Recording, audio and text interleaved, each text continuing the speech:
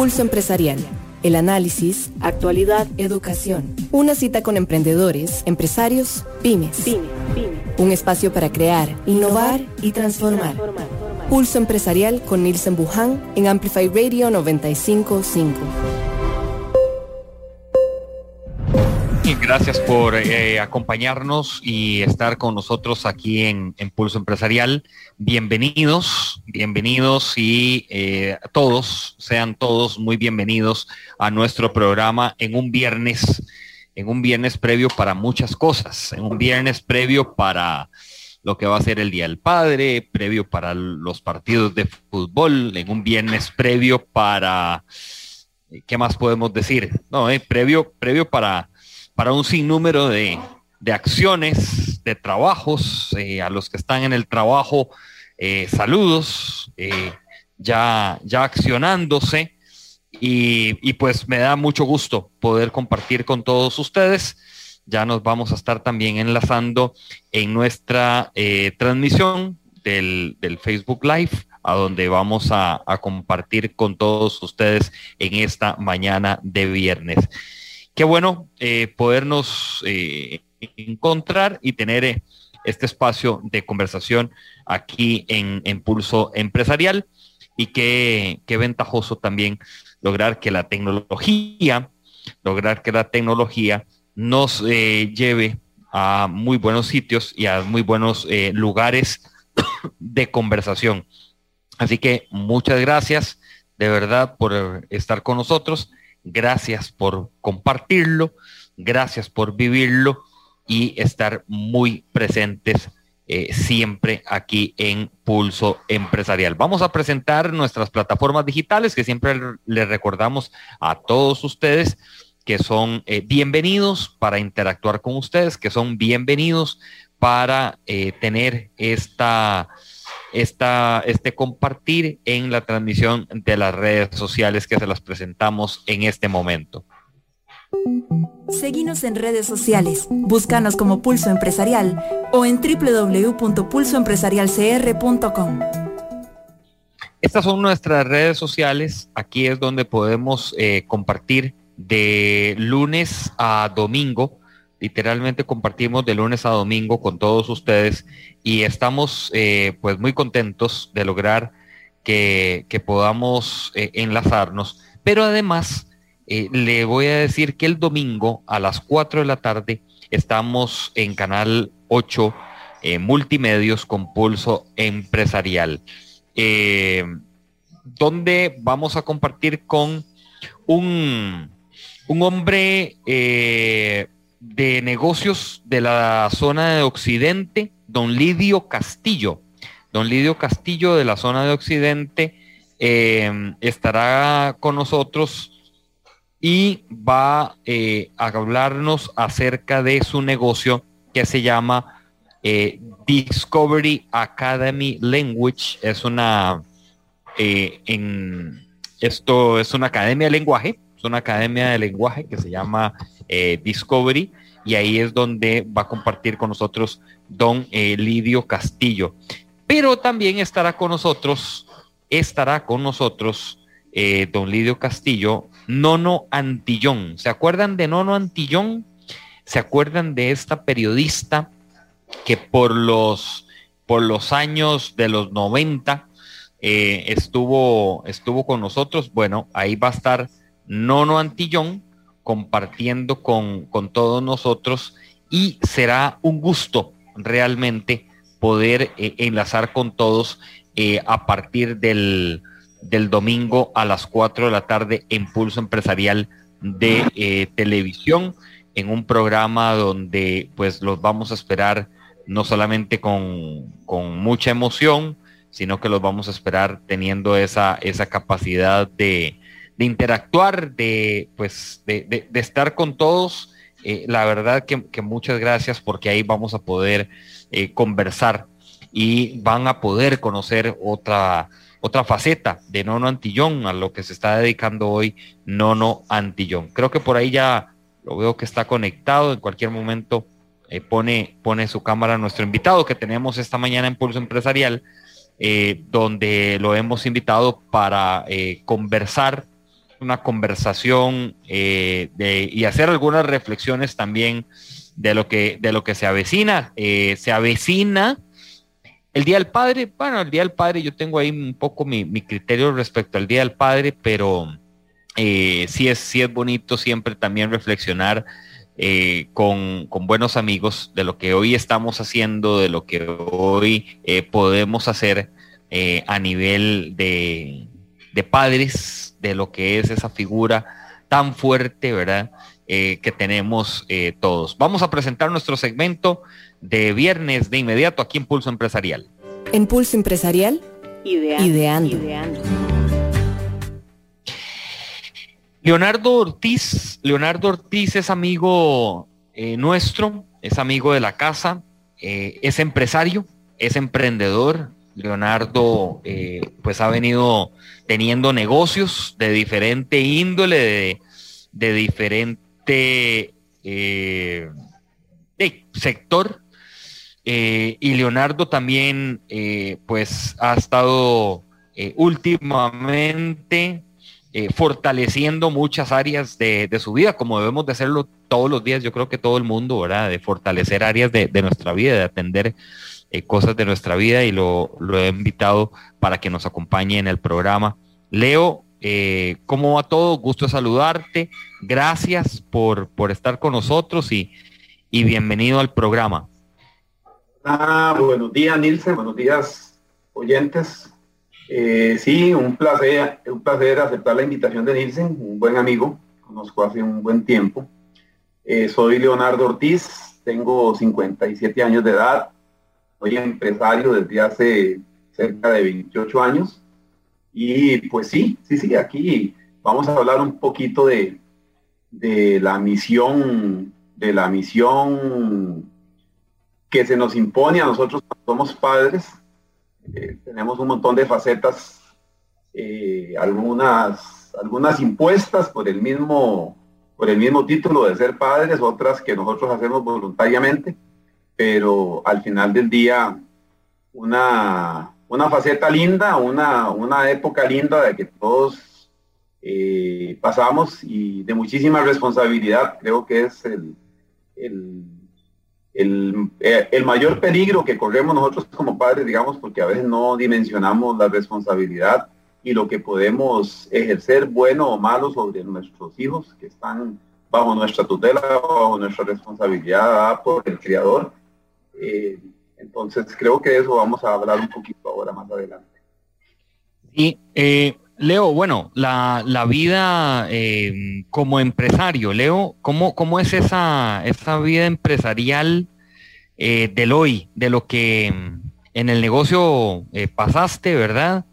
Y de lo que hoy, todo lo que ya conocemos, hubo que replantearse y hacer toda una reingeniería, imagino.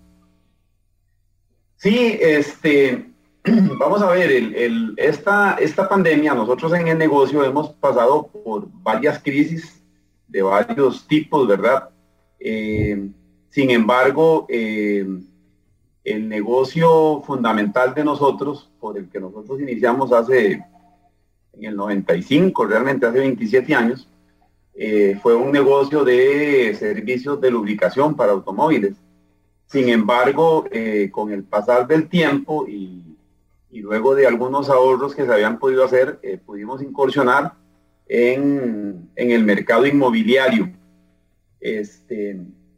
Entonces, hemos pasado como familia, digamos, porque el negocio, a pesar de que el negocio es de uno, ¿verdad? Yo considero que las cosas ya cuando somos mamá, papá y 4 hijos, ya las cosas no son de uno, son de todos. Entonces lo consideramos como un negocio familiar. Tuvimos que pasar, yo diría que por una quiebra técnica, digamos, en la crisis de los años 2000, cuando se vino la crisis inmobiliaria, porque justamente de los ahorros que habíamos acumulado durante 15 años de negocio de lubricantes, decidimos incursionar en el mercado inmobiliario, que también había tenido alguna experiencia, había tenido alguna relación, digamos, con este mercado. pero bueno, tuvimos la mala suerte, la mala fortuna de meternos a construir un proyecto de condominios propios cuando ya habíamos sido asesores como consultor. Soy economista, soy contador público y también tengo una maestría en mercadeo, entonces también fui consultor de varias empresas de índole habitacional, y entonces decidimos emprender un nuevo viaje como familia, y entonces esto nos trajo con la crisis de Estados Unidos inmobiliaria. Costa Rica se afectó muchísimo, y esta crisis a nosotros nos afectó y prácticamente nos hizo pasar por una quiebra técnica a nivel empresarial total. O sea, fue tanta la crisis que tuvimos en la parte inmobiliaria, o tantas las pérdidas que acumulamos en este proyecto, que se podría decir que el mismo negocio automotriz, digamos, de los cambios de aceite, se vio afectado y también quedó totalmente desfinanciado, porque todos los fondos se cogían para ver cómo salvábamos el proyecto inmobiliario, y pusimos en riesgo el negocio de lubricantes. Estuvo, como te digo, prácticamente en una quiebra técnica, un déficit de financiamiento, un déficit de capital de trabajo increíble. Pero sin embargo, aunque no lo crean, todas las crisis que nosotros hemos pasado durante todos estos años en el negocio, ninguna se asemeja a la crisis que hemos vivido ahora con lo del COVID, ¿verdad? Es una cosa que para muchos ya la crisis pasó, y el mercado sigue convulso, el mercado sigue totalmente amarrado, seguimos sufriendo las consecuencias, digamos. Nosotros hoy por hoy seguimos sufriendo las consecuencias del COVID, y creo que la gran mayoría de empresarios en el mercado mío, que es automotriz, digamos, es durísimo, porque los precios actuales de la gasolina, digamos, están motivando a que mucha gente no use el carro. Entonces, eso nos sigue golpeando día a día, ¿verdad? La guerra de Ucrania con Rusia, el COVID, en fin, no salimos de una y vienen otras, ¿verdad? Entonces, seguimos luchando. Ahorita, de nuevo, estoy metido en el mercado inmobiliario. Nosotros los empresarios tenemos la caracterización de que somos como cabezones, ¿verdad? En ocasiones, cuando creemos en una idea, nos revuelcan, nos tiran al piso, y cuando nos levantamos buscamos a ver quién nos pegó y volvemos otra vez a pelear, ¿verdad? Entonces, ahorita nuevamente estamos en el mercado este, y bueno, ahí en esta ocasión, igual el COVID nos volvió a afectar montones, pero bueno, estamos de nuevo saliendo a flote, digamos. Estamos sacando de nuevo, respirando otra vez unos aires un poquito renovados en esto del mercado inmobiliario. Con nosotros, esta mañana comparte con nosotros en el programa Leonardo Ortiz, empresario, emprendedor, amigo, luchador de vida, y también luchador de la familia, de muchas cosas, ¿verdad? Que vamos a conversar esta mañana a todos los que están en sintonía de Pulso Empresarial por medio de las redes sociales, pero también en los 95.5 de Amplify Radio. Ahí es donde nos escuchan, donde nos siguen y donde están en comunicación con nosotros. En la radio, de lunes a viernes a las 11 de la mañana, está Pulso Empresarial. Leonardo, levantarse no es fácil, levantarse de esos golpes no es sencillo, ¿verdad? Y nos pasan dando mucho, ¿verdad? De un lado, del otro. ¿Qué ha sido clave para vos? ¿O qué características tiene Leonardo para decir, Nielsen, yo me levanto de esta manera? O sea, yo me tengo que levantar así, o así es como me ha funcionado. Sí, es curioso. Vamos a ver, el ser empresario, digamos, es una cosa que, a pesar de que yo, cuando fui estudiante en la universidad, también fui profesor universitario, fui empleado también, fui contratado por algunas empresas, fui gerente financiero en algunas empresas, fui gerente general en otras.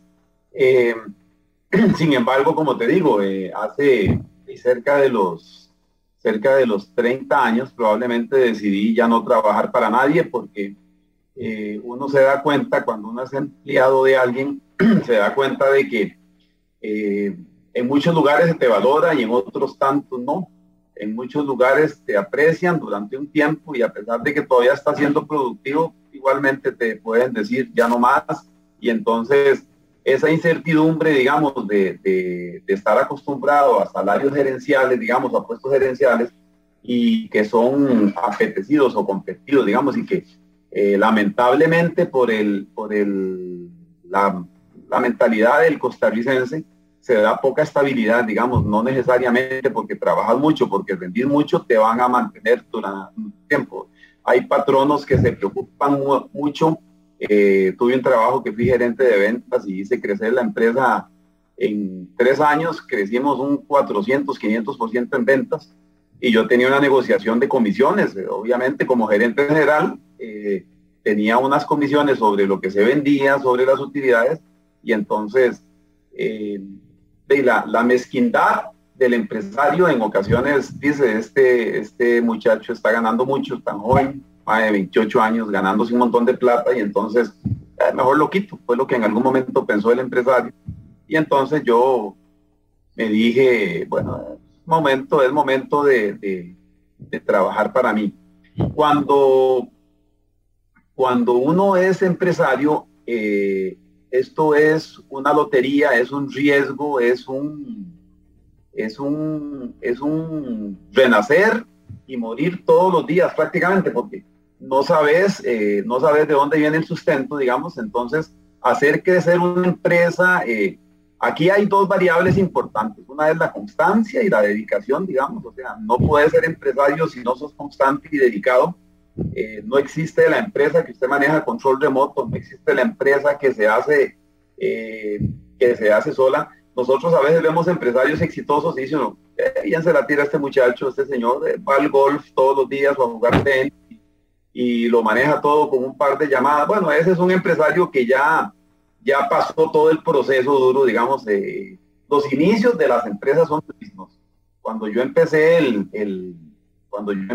negocio de cambios de aceite, me acuerdo que fue empezamos con poca plata, empezamos con poco dinero, y entonces a mí me tocó en los primeros años, monté cambio de aceite y lavado de carros, me pasó los primeros años, me quité la corbata, me quité el saco y me puse la gabacha. Durante 5 o 6 años pasé cambiando aceite, lavando carros. Teníamos un negocio desde que lo empezamos, lo hicimos 24 horas.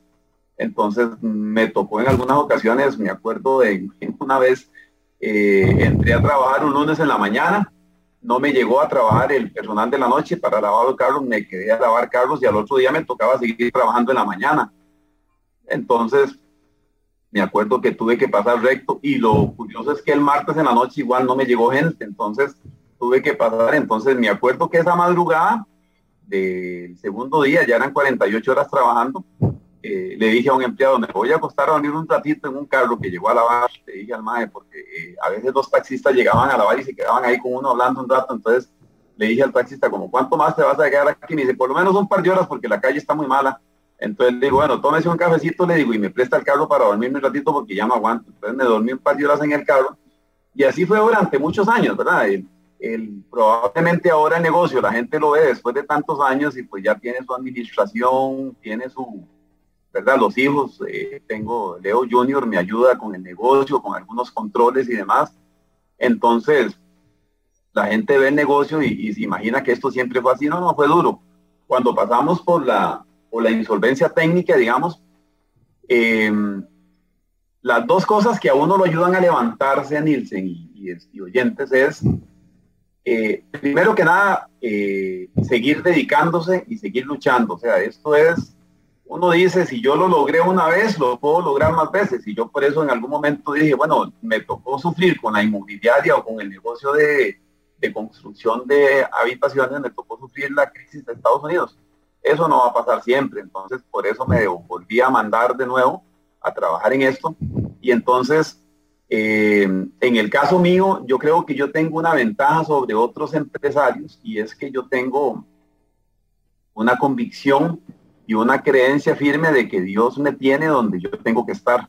Y entonces siempre he visto las oportunidades empresariales como una posibilidad de surgir y de ayudar a mucha gente, digamos. Yo no soy de los que cuando llueve me mojo solo, digamos. Yo trato de que la gente que está conmigo también esté bien.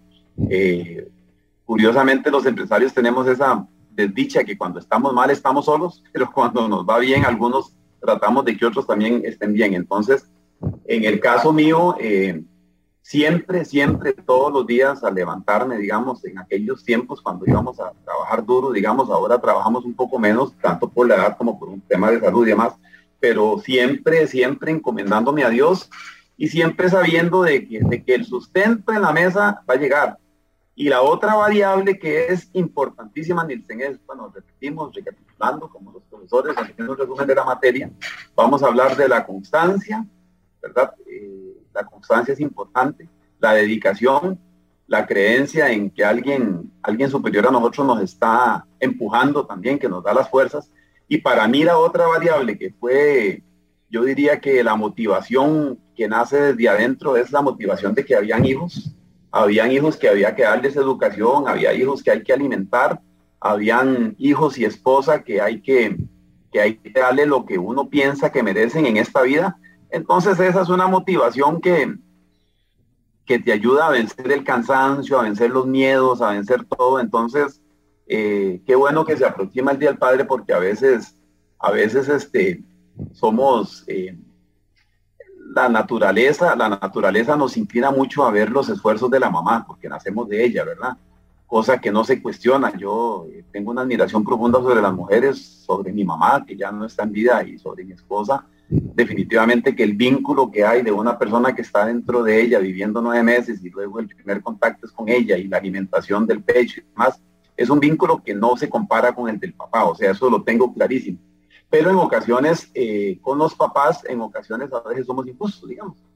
Yo recuerdo a mi viejo que mi papá fue obrero de construcción, era maestro de obras, pero fue un obrero de construcción, y sin embargo, yo le tengo un amor, ya no está en vida tampoco mi papá, pero le tengo un amor y un respeto y un recuerdo de las jornadas que él tenía de trabajo, porque era jornalero, ¿verdad? Él surgió, mi papá ni siquiera tuvo escuela y sin embargo era un genio en las matemáticas. Como maestro de obra llegó a surgir mucho, llegó a tener una empresa constructora medianita, digamos, siempre muy desordenado mentalmente, seguramente por el nivel de educación. En el diccionario él no le enseñaron nunca la palabra ahorro, solo le enseñaron vivamos bien. Entonces esa fue una lección de vida que él me dio. Y digo que una lección de vida porque mi papá cuando se murió se fue sin nada, pero si hubiera tenido mucho se hubiera ido igual. Entonces al final del día digo yo, qué bueno que mi papá disfrutó la plata que logró hacer en algunos momentos y la disfrutó viviendo, y no dejar eventualmente herencias y cosas que generan problemas entre los hijos. Entonces el amor que uno le tiene a los hijos, el empuje que le da a uno un hijo, digamos, y la esposa, es algo que no tiene sin igual. O sea, eso te hace levantarte en las madrugadas, te hace acostarte tarde, te hace estudiar, mejorar. Y entonces valoremos un poquito más, digamos, los esfuerzos que hacen los papás, porque son esfuerzos. El papá en eso se parece mucho a San José, que aparece poco en la Biblia, habla poco, y los papás normalmente somos más silenciosos, digamos, en los esfuerzos que hacemos. Los papás somos más silenciosos y tratamos de que todos los aplausos se los lleve la mamá de la casa, que es la que realmente funciona genial, ¿verdad? Para esto, pero me parece que valoremos un poquito más el esfuerzo que hacen muchos papás, digamos, porque a veces es incalculable, digamos, el esfuerzo, soportar el estrés, digamos. Toda esta crisis económica que dio la familia, yo durante muchos años la llevé escondida, digamos, aquí nadie se dio cuenta. Y trataba de que el nivel de vida de la familia no se notara, digamos, de que estábamos en crisis, haciendo 1000 enredos, digamos, porque yo no quería que ellos supieran que afectara sus estudios, que afectara la salud.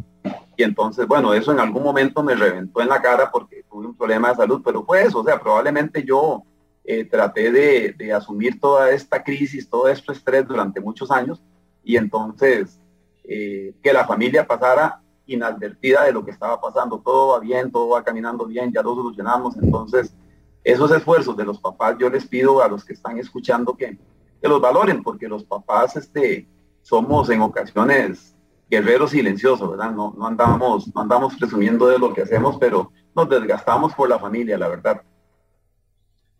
Leonardo Ortiz conversa con nosotros aquí en Pulso Empresarial. empresario inmobiliario, empresario también con su lubricentro y su negocio dedicado a esta parte de los lubricentros, la venta también y todo lo que es la comercialización. Ahora decía Leonardo algo que a mí de chiquillo, te digo y reconozco, siempre me llamó la atención de los maestros de obras, de los albañiles, es que la matemática de ellos que la apuntaban en una regla, ¿verdad? En una regla ahí de madera o en aquellas cajas de cigarros, los que fumaban, ¿verdad? Le daban vuelta a la cajetilla y ahí hacían.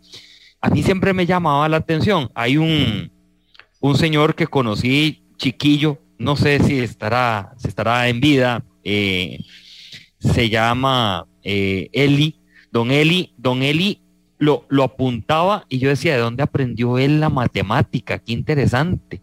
Y hacía y le decía así, vea, compre tanto de esto, necesita tantos sacos porque son tantos metros, aquí de esto y lo otro. Y seguro no, como tu papá, Leo, seguro nunca fueron a la escuela, pero tenían esa inventiva, ¿verdad? Esa creación acá que era mágica, era una cosa que explotaba, ¿verdad? Y ahora en esto, yo creo que se acerca una fecha de lo del Día del Padre, y el otro día me decía una persona, yo no sé lo que es tener celebración del Día del Padre porque nunca tuve papá, me crió mi mamá, y ayer fue un amigo que me lo decía, entonces me dice, mira, vieras que para mí el Día del Padre no representa como que mucho, ¿verdad? Porque yo nunca lo viví. Ahora, sí sé porque a mí me lo celebran mis hijos, pero Leo, a veces yo creo que debemos de atender también esos casos, ¿verdad? Aquel caso que le dicen a uno, no hombre, papi, no, ¿qué le voy a estar celebrando? Nada, papi, si es borracho, un mujeriego, un tal por cual, ¿verdad? Y hay otros que se están reconciliando con esos papás, ¿verdad? ¿Cómo lo ves vos también que atendés, y sé, por medio de la iglesia, sé que atendés parejas o divorcios o no sé, ¿verdad? Cuestiones así que te llegan, hasta amigos, ¿verdad? Que te pueden llegar a decir cosas. Qué interesante, digamos, eso es, es un tema, es como una contradicción de amor, ¿verdad? Digamos, de que un papá enfermo, digamos, por cualquiera de las situaciones que estaban mencionando, digamos, eventualmente descuida a sus hijos. Sí, vamos a ver, es que el ser padre, digamos, conlleva responsabilidades. En ocasiones algunos papás, digamos, las obvian, digamos, abandonan a sus hijos, en algunas ocasiones ni siquiera les dan lo material y ni siquiera les dan el afecto, digamos, que un hijo necesita. Entonces, eso crea, por eso es que yo decía en un inicio de que ser papá conlleva un montón de responsabilidades en las que no sabemos qué tanto afectamos a nuestros hijos. Por ejemplo, yo conozco muchachos que han sido, o sea, conozco muchachos, digamos, que han sido fuertemente afectados por la relación con sus padres, digamos, que han tenido desviaciones, inclinaciones, digamos, sexuales diferentes, han tenido inclinaciones hacia vicios, por ejemplo, han tenido resentimientos, digamos, son personas que no les gusta que les den afecto, digamos, probablemente porque nunca lo recibieron del papá. Entonces, no sé, a mí me parece que el mayor principio, digamos, de ser padre, digamos, es algo que se trae adentro. Yo no me imagino que un padre, digamos, que es irresponsable, lo esté haciendo como a conciencia del daño que está creando a un hijo, que le está afectando a un hijo. Probablemente son personas, digamos, que tienen una enfermedad, se llame vicio, se llame, en ocasiones reflejamos lo que recibimos. Por ejemplo, a la larga ese papá en algún momento fue criado de esa manera y piensa que esa es la manera de criar, porque así fue como él fue enseñado, ¿verdad? Entonces, es duro juzgar a un padre, digamos, porque sería como juzgar a una madre. La naturaleza de la madre es un amor natural, o sea, no es algo que usted no compra en una farmacia ni que se lo van a enseñar. El amor del padre es similar.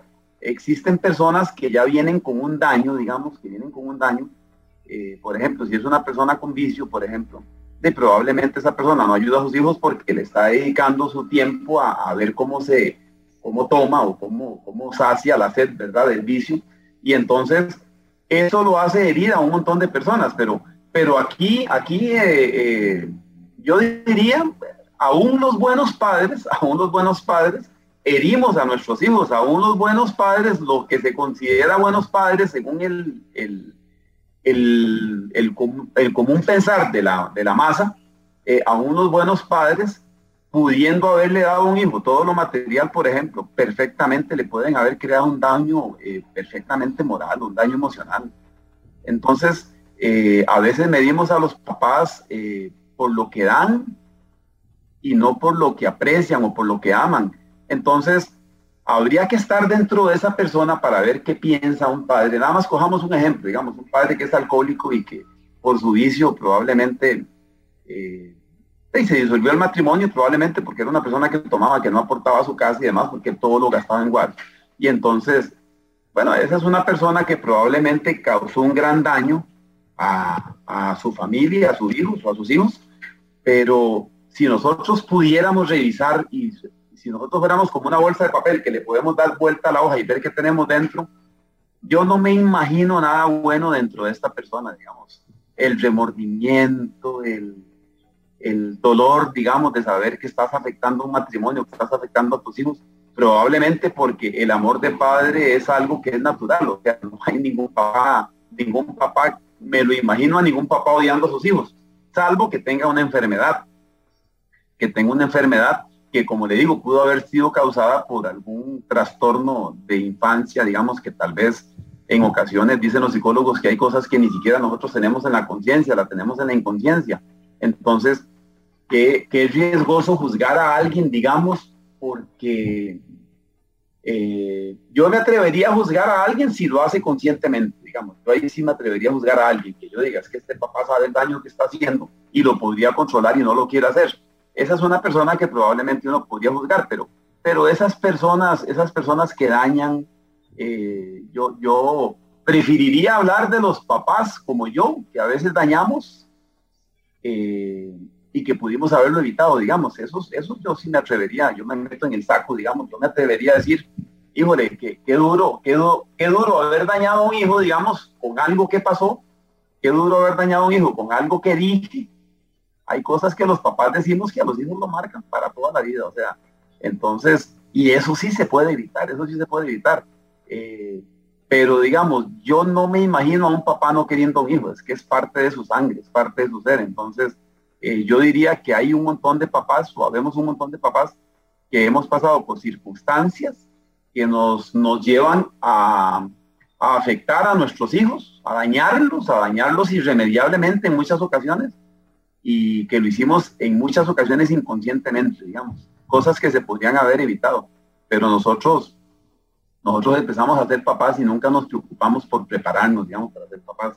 Lamentablemente la formación de educación que uno tiene en estos países subdesarrollados, yo no sé en los desarrollados porque nunca he vivido, pero en los países subdesarrollados no tenemos educación suficiente como para saber uno cómo funciona ser papá. Mi esposa y yo nos casamos, yo me casé a los 23 años, entonces realmente era una persona muy joven, y entonces empezamos a ser papás, como dice el cintillo, que está muy quemado, ¿verdad? Primero nos dan el hijo y luego nos dan el título, ¿verdad? Entonces, es durísimo porque a nosotros no nos enseñan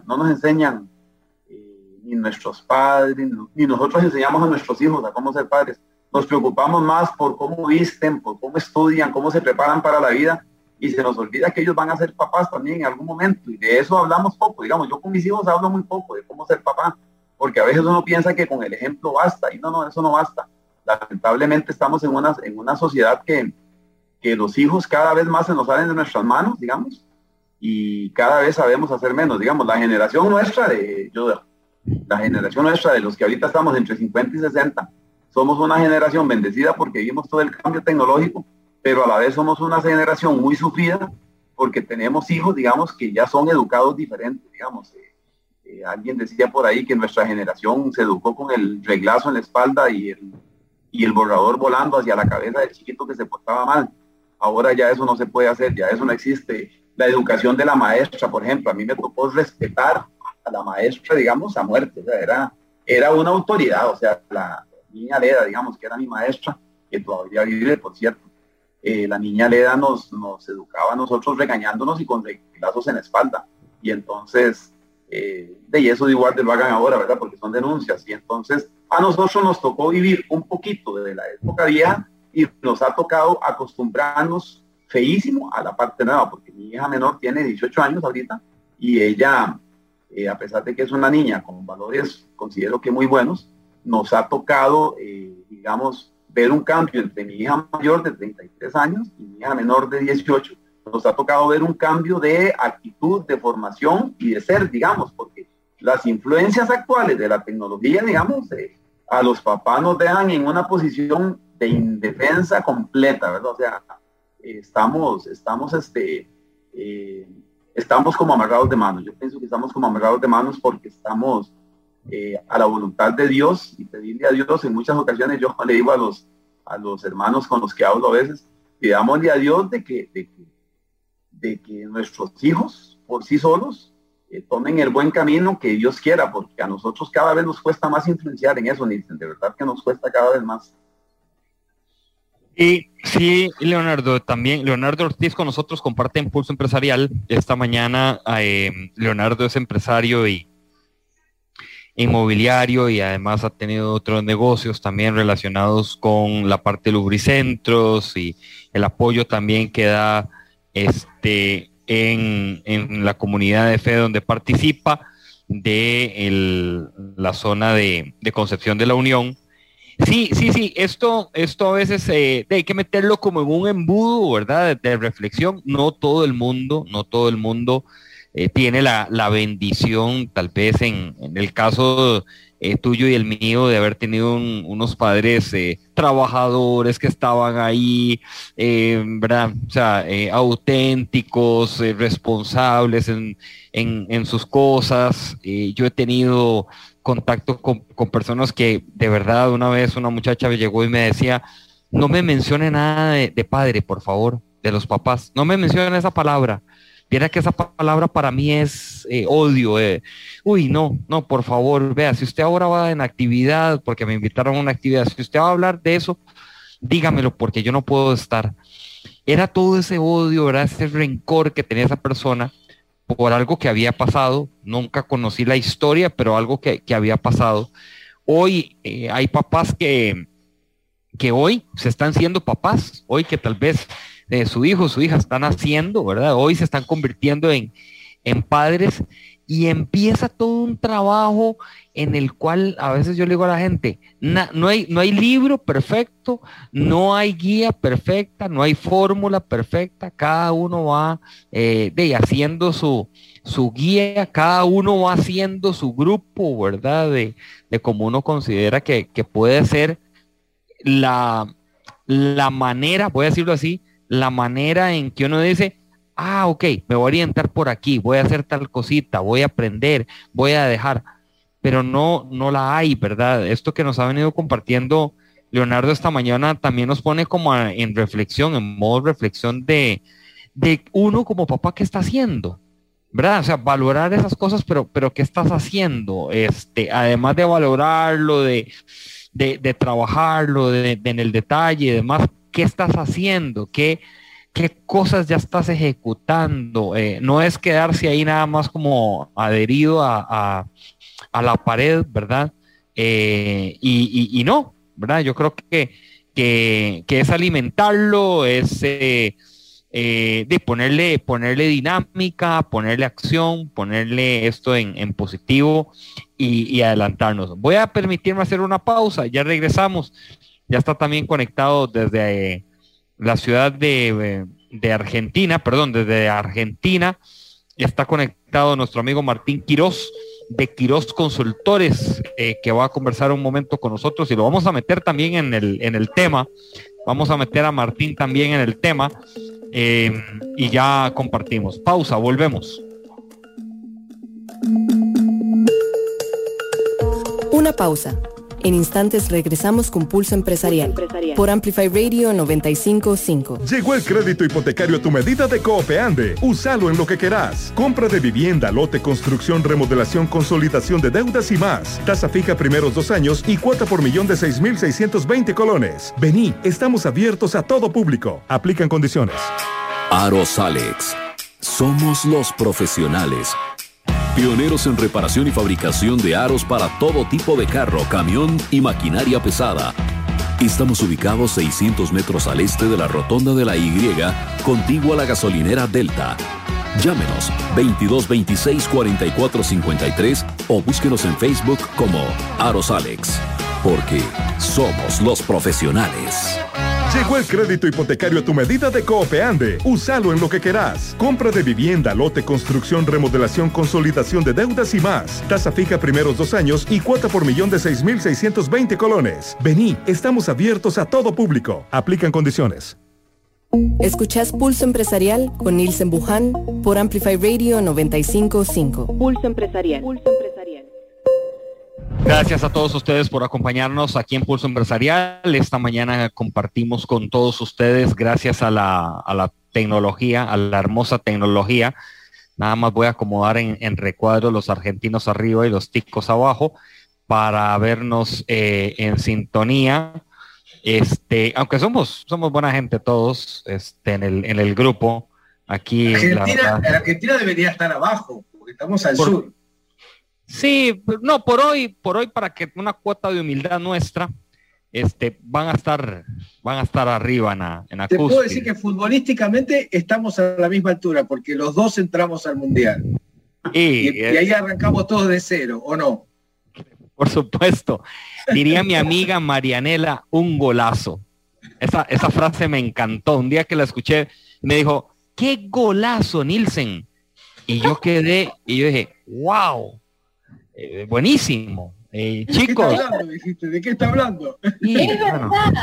Es verdad que se lo dije y como que nosotros lo tenemos muy habituado acá. Qué golazo hacer tal cosa. Y Nilsen lo tomó y lo captó, dijo, qué buena esa frase. Bueno, me encanta conversar con ambos. Marianela Martínez y Martín Quiroz están con nosotros esta mañana. Además de todo, les comento, muchachos, que hoy estamos hablando un tema que es previo al Día del Padre. Lo celebramos el domingo acá en Costa Rica. Y siempre nos gusta reflexionar un poco sobre la figura del padre, sobre la figura de nuestros padres, del impacto que causaron o no causaron o que siguen causando, ¿verdad? Que a veces uno no lo dimensiona. Yo recuerdo mi padre me impactó mucho en muchas cosas, pero siempre me dejaba un mensaje en las conversaciones. Íbamos a tomarnos un mate o un café y siempre al final me dejaba un mensaje. Ahí está el mate, ¿ves? Ahí está el mate. Y siempre me dejaba un mensaje, me daba un beso en la mejilla y se iba. Y yo decía, este viejo, qué loco, me dejó con el tema dando vuelta y se fue. Claro, para que uno pensara, reflexionara, analizara. Pero estamos también previos a la Aventura PYME, este evento que organiza Quiroz Consultores. Aquí está el arquitecto y socio fundador Martín. ¿Cómo va todo, Martín? Bien, muy bien, muy bien. Y ya me enganché igual con lo que decía, que podemos hablar de la Aventura PYME, que es la semana que viene. Y de alguna manera, para enganchar estos dos temas que estás trayendo, ¿no? El Día del Padre, acá en Argentina también se festeja mañana. Hola, Leonardo, ¿cómo estás? También se festeja mañana el Día del Padre. Creo que el Día de la Madre es el día que en Argentina se festeja distinto a los demás países, pero mañana el Día del Padre también lo festejamos nosotros. Y si de alguna manera estamos hablando en este momento, en gran parte es por mi padre. Nosotros somos una empresa familiar, segunda generación de empresarios, porque tenemos una consultora y esta empresa que organiza, entre otras cosas, el Aventura PYME, el Tour PYME en América Latina y demás. Y por otro lado, somos segunda generación de empresarios, pero somos tercera generación de consultores, porque el que metió a mi padre en el mundo de la consultoría para pymes fue mi abuelo materno, es decir, su suegro, algo medio raro. Así que tenemos en el ADN la empresa familiar. Y yo, hablando de padres, lo que digo es, Yo digo que siempre las empresas familiares, las familias empresarias, de lejos parecemos la familia Ingalls, pero cuando te vas acercando parecemos a veces los locosados, ¿no? Yo tuve la desgracia, y mi madre tuvo la desgracia, de que yo llegué a ser su jefe. Si vos querés algo difícil, eso sí que es difícil. Eso sí que es difícil, sobre todo pobre para ella en su momento. Pero en la empresa familiar, el padre es una figura muy fuerte cuando el padre es el fundador de la empresa. Y algo que lo escuché a Renato Bernoff, que es un especialista en empresa familiar, el otro día en una charla que dimos juntos, él la daba antes que yo. Renato decía, las empresas están llenas de muertos que están vivos, hablando de que los que habían iniciado la empresa, que ya no estaban físicamente, pero eran todavía venerados por la pasión que le habían impreso, y dice, eso no es un problema. Los problemas no son los muertos vivos, los problemas son los vivos muertos. Y cuando le preguntó, ¿qué son los vivos muertos? Son los que estamos en la empresa familiar, pero que no cumplimos nuestros sueños, tanto fuera o dentro de la empresa. Si no cumplimos nuestros sueños, somos vivos muertos. Entonces, es muy importante cómo que se transmita la pasión que tuvieron los padres para con esto. Ahora, que hayan sido apasionados, que hayan sido exitosos, que hayan hecho algo maravilloso, no quiere decir que sepan transmitir la pasión, ¿no? Porque a veces el rol del padre está más con el mandato que con el legado. El legado uno lo puede tomar si quiero o no, lo tomo, y si no, no. El mandato es casi una orden. Y cuando uno escucha padres que dicen, no, porque los chicos se tienen que comprometer y tienen que entrar y tienen que empezar de abajo, igual que hice yo, digo, ¿qué van hasta 50 años como tuviste vos? No. Entonces, para mí es algo muy, pero muy, muy presente el tema del padre, por eso me toca tanto. Y Marianela, que trabaja en nuestro equipo, aparte de trabajar hace muchos años con nosotros, ella también tiene su propia historia familiar, de empresa, con sus padres y sus hermanos. Así que también te puede dar, ¿no?, de hablar de eso. ¡Qué golazo, Marianela! ¡Qué golazo, Nielsen! Sí, bueno, nada, me toca un montón lo que dice Martín, porque si bien yo estoy acá en Capital, soy de un pueblo muy chiquitito del interior de la provincia de Buenos Aires, que queda 530 kilómetros hacia el sur. Y esto que mencionabas también, como que uno los dos mundos, esto que vos mencionabas, Nielsen, de que te daba un beso en la mejilla y te dejaba con un mate, un café, me pasó durante mucho tiempo. Nosotros en el interior, cuando terminamos el secundario, generalmente, si tenés la posibilidad, migrás hacia otro lugar a estudiar, y me pasaba mucho eso, de que cada vez que venía a Capital y volvía a ver a mi familia, mi papá me daba el beso en la frente. Ese beso en la frente de protección, que nada, esta cosa de que te vas, pero papá y mamá siguen estando y tus hermanos también allá, es como una marca muy distintiva en esta cosa de abrir alas, ¿no? De volar, de poder darnos las herramientas para estudiar y para uno desarrollarse en el futuro. Así que, y un poco lo que decía Martín también, mi padre con mi tío, tienen allá sus empresas, tienen tres firmas, y uno de mis hermanos sigue la siguiente generación junto con mi primo, así que está todo como muy relacionado, y esa pasión yo siento que la heredé y me la contagiaron también, así que la verdad que muy lindo para mañana, que es el día el domingo, que es el Día del Padre, así que nada, hermoso recordar esto, gracias por el espacio. Sí, no, y te cuento algo. Bueno, yo les había contado, creo, a Martín y a Marianela, bueno, y a Leo se lo comparto. Mi padre fue agregado cultural de Costa Rica en Argentina por 8 años.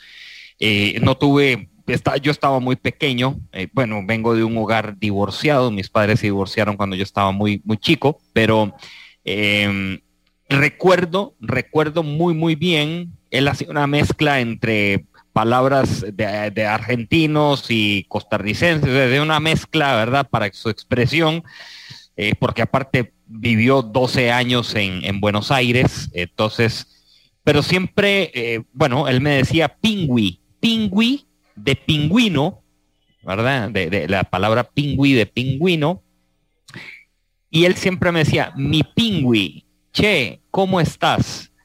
Sí. Así siempre, eso no se puede quitar. Y me daba un beso. Entonces, siempre yo sabía que si me decía mi pingüi, todo iba bien, porque no me iba a regañar o no me iba a decir nada. El che, dependiendo del tono, yo sabía si iba bien o me iba a jalar las orejas. Pero el beso era un sello, ¿verdad? A veces a nuestros hijos de pronto no estamos reforzando ese sello. Ellos se van de la casa, como ahora Marianela decía, son 500 y tanto de kilómetros, pero ese sello de tu padre viajaba, ahí se quedaba, por más de que te pusieras algo, el agua, ahí estaba, ¿verdad? Quedaba. Y a veces eso no lo hacemos. No sé, Leo, bueno, yo conozco las hijas de Leo, la familia de Leo, la conozco, tengo la bendición de conocer a la familia de Leo, y sé que eso es un sello también cuando se despiden ellos, el abrazo, el beso, aparte que Leo mide como 1,86 m, algo así, y es como un bien apapachador, decimos en Costa Rica, y yo lo he visto que él hace esto. Yo creo que eso es un sello también, Leo, que uno debe de tener. Y es increíble, aquí en nuestro país, digamos, el beso entre hombres es siempre como algo difícil de ver, ¿verdad? Digamos, yo creo que en Argentina me parece que es un poco más común. Pero bueno, yo a mi hijo, tengo un hijo hombre, digamos, y yo siempre lo vea donde lo vea, siempre le doy un beso en la mejilla y un abrazo, y a mis hijas igual, obviamente, pero sí, definitivamente que los signos de aprecio, los signos de cariño, digamos, los hijos los agradecen montones, ¿verdad? Digamos, ese beso en la frente, como decía Marianela, o ese, en el caso nuestro, pues entre hombres, como te digo, con mi hijo, que ya tiene 28 años, yo lo agarro y donde lo vea, si nos vemos en algún lado, siempre le doy un beso en la mejilla y un abrazo, y son de esos abrazos, como dice Nielsen, de que transmiten una energía, ¿verdad? Una energía linda, y uno la transmite, pero especialmente uno a estas edades recibe esa energía de los hijos también. O sea, el hijo recibe protección, pero uno recibe la energía que ellos le dan a uno ya como un poco más grande. Vamos a aprovechar estos minutos, chicos, Martín y Marianela. Aventura Pyme, jueves 23 de junio. Microsoft ya se está frotando las manos porque el evento está listo, preparado, pero Aventura Pyme, ayer lo hablábamos con Jaime de Microsoft y también con Marianela, tiene unos expositores de alto nivel y cómo sumarnos para que nos lo puedan compartir, muchachos. Sí, vamos a estar dos personas, sobre todo la expositora principal se trata de Mónica Mendoza, que es española, que es experta en ventas. Nosotros trabajamos con ella en nuestros propios eventos hace ya más de 10 años. Y yo tuve el gusto de poder llevarla a Mónica y a otros conferencistas en el año 2019 en un evento que hizo el BN en el Museo del Niño, que fue el primer evento híbrido, ahora que tanto se habla de eventos híbridos, porque estaban las 450 personas que había en el Museo del Niño y se estaba transmitiendo para Costa Rica y Centroamérica, y salió todo muy bien. Y la verdad que Mónica tiene una llegada y una empatía muy, muy especial. Ella ama Costa Rica porque ha estado en más de 2 oportunidades, y le gusta mucho y le llega muy, muy bien a la gente. Y fue la conferencista mejor calificada. Así que dijimos, tenemos una necesidad, que es alguien que hable de ventas, de cómo vender más en estos tiempos tan turbulentos y demás, que mejor que alguien que lo pueda hacer con esa pasión que tiene Mónica Mendoza, que la contagia. Yo después voy a estar hablando de cómo hacer nuestras empresas más rentables. Voy a estar hablando 10 minutos específicamente, y no puedo spoilear, pero les cuento que vamos a subirnos a un auto virtual, a una carrera que es la carrera de la pyme, que vamos a estar hablando de qué nos pasa a los dueños de las pymes, sobre todo cuando sentimos que pasó el tiempo, crecimos, tenemos más clientes, más empleados, más estructura, más inversión, somos más reconocidos y la plata no está. Se nos escapa y no sabemos por dónde. Entonces empezamos a justificarnos diciendo, el problema es el contexto. No, el problema es que algo tenemos que hacer distinto nosotros. De eso voy a hablar yo.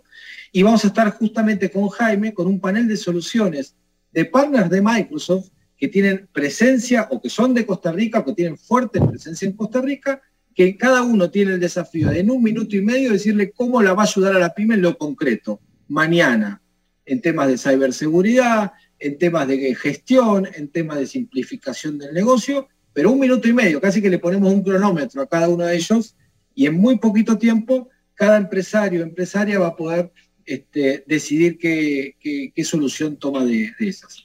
Y todo esto lo vamos a estar haciendo con la conducción de Marianela, que es la estrella estelar de la Aventura Pyme, porque ya no, y cantante además. También tiene cantante. Bueno, no sé si va a cantar en la Aventura Pyme, pero bueno, no sé.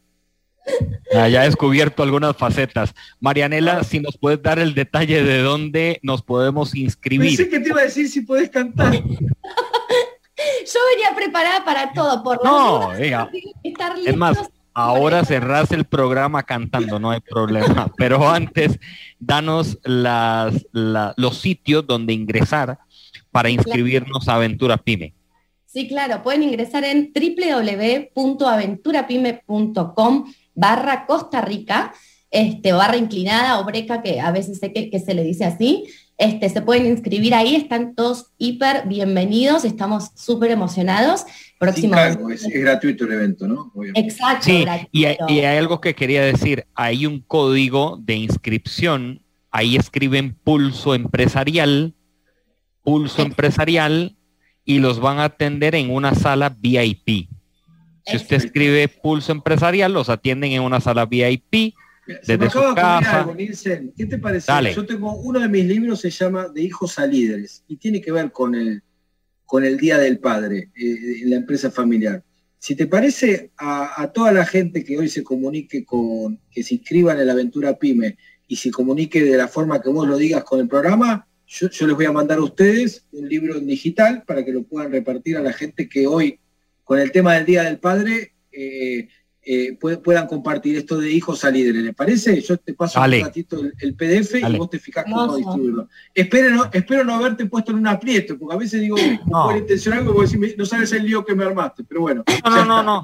No, pensé que nos ibas a pedir plata, pero no, esto tiene solución magnífica y fácil y sencilla. Entonces ya saben, en eso escriban el código de Pulso Empresarial. De verdad, es aventurapyme.com/inclinada Costa Rica, y ahí van a poder ya ver todo el material del jueves 23. La otra semana vamos a tener más contacto con Martín y con Marianela, y también lograr que esté alguno de los expositores de este Aventura Pyme.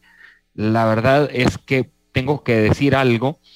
A ellos dos, Leo, a Martín y Marianela, no tengo el tiempo que tengo de conocerte a vos, pero es como que si los hubiera conocido del barrio y hubiésemos jugado por años.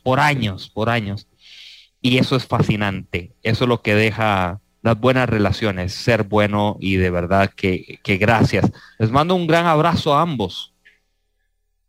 Gracias Nielsen, hermosas las palabras, porque nosotros también te sentimos ya parte de este equipo. Un placer haber estado con Leonardo. Feliz día el domingo, y bueno, los esperamos a todos. Gracias en serio por el apoyo. Gracias por el espacio, chicos, nos vemos pronto. Nos vemos. Gracias a ambos, Marianela, Martín, gracias Leonardo, gracias de verdad por estar con nosotros en Pulso Empresarial. Sepan algo, la vida nos lleva a varios desafíos y varias aventuras. Está en nosotros en tomar el mejor volante para enfrentar las mejores decisiones, tomando en consideración de que al frente hay un mundo de oportunidades, pero es usted el que tiene que tomar esa decisión. Que tenga un lindo fin de semana. Que Dios los bendiga. Pura vida. Chao. Gracias, pura vida.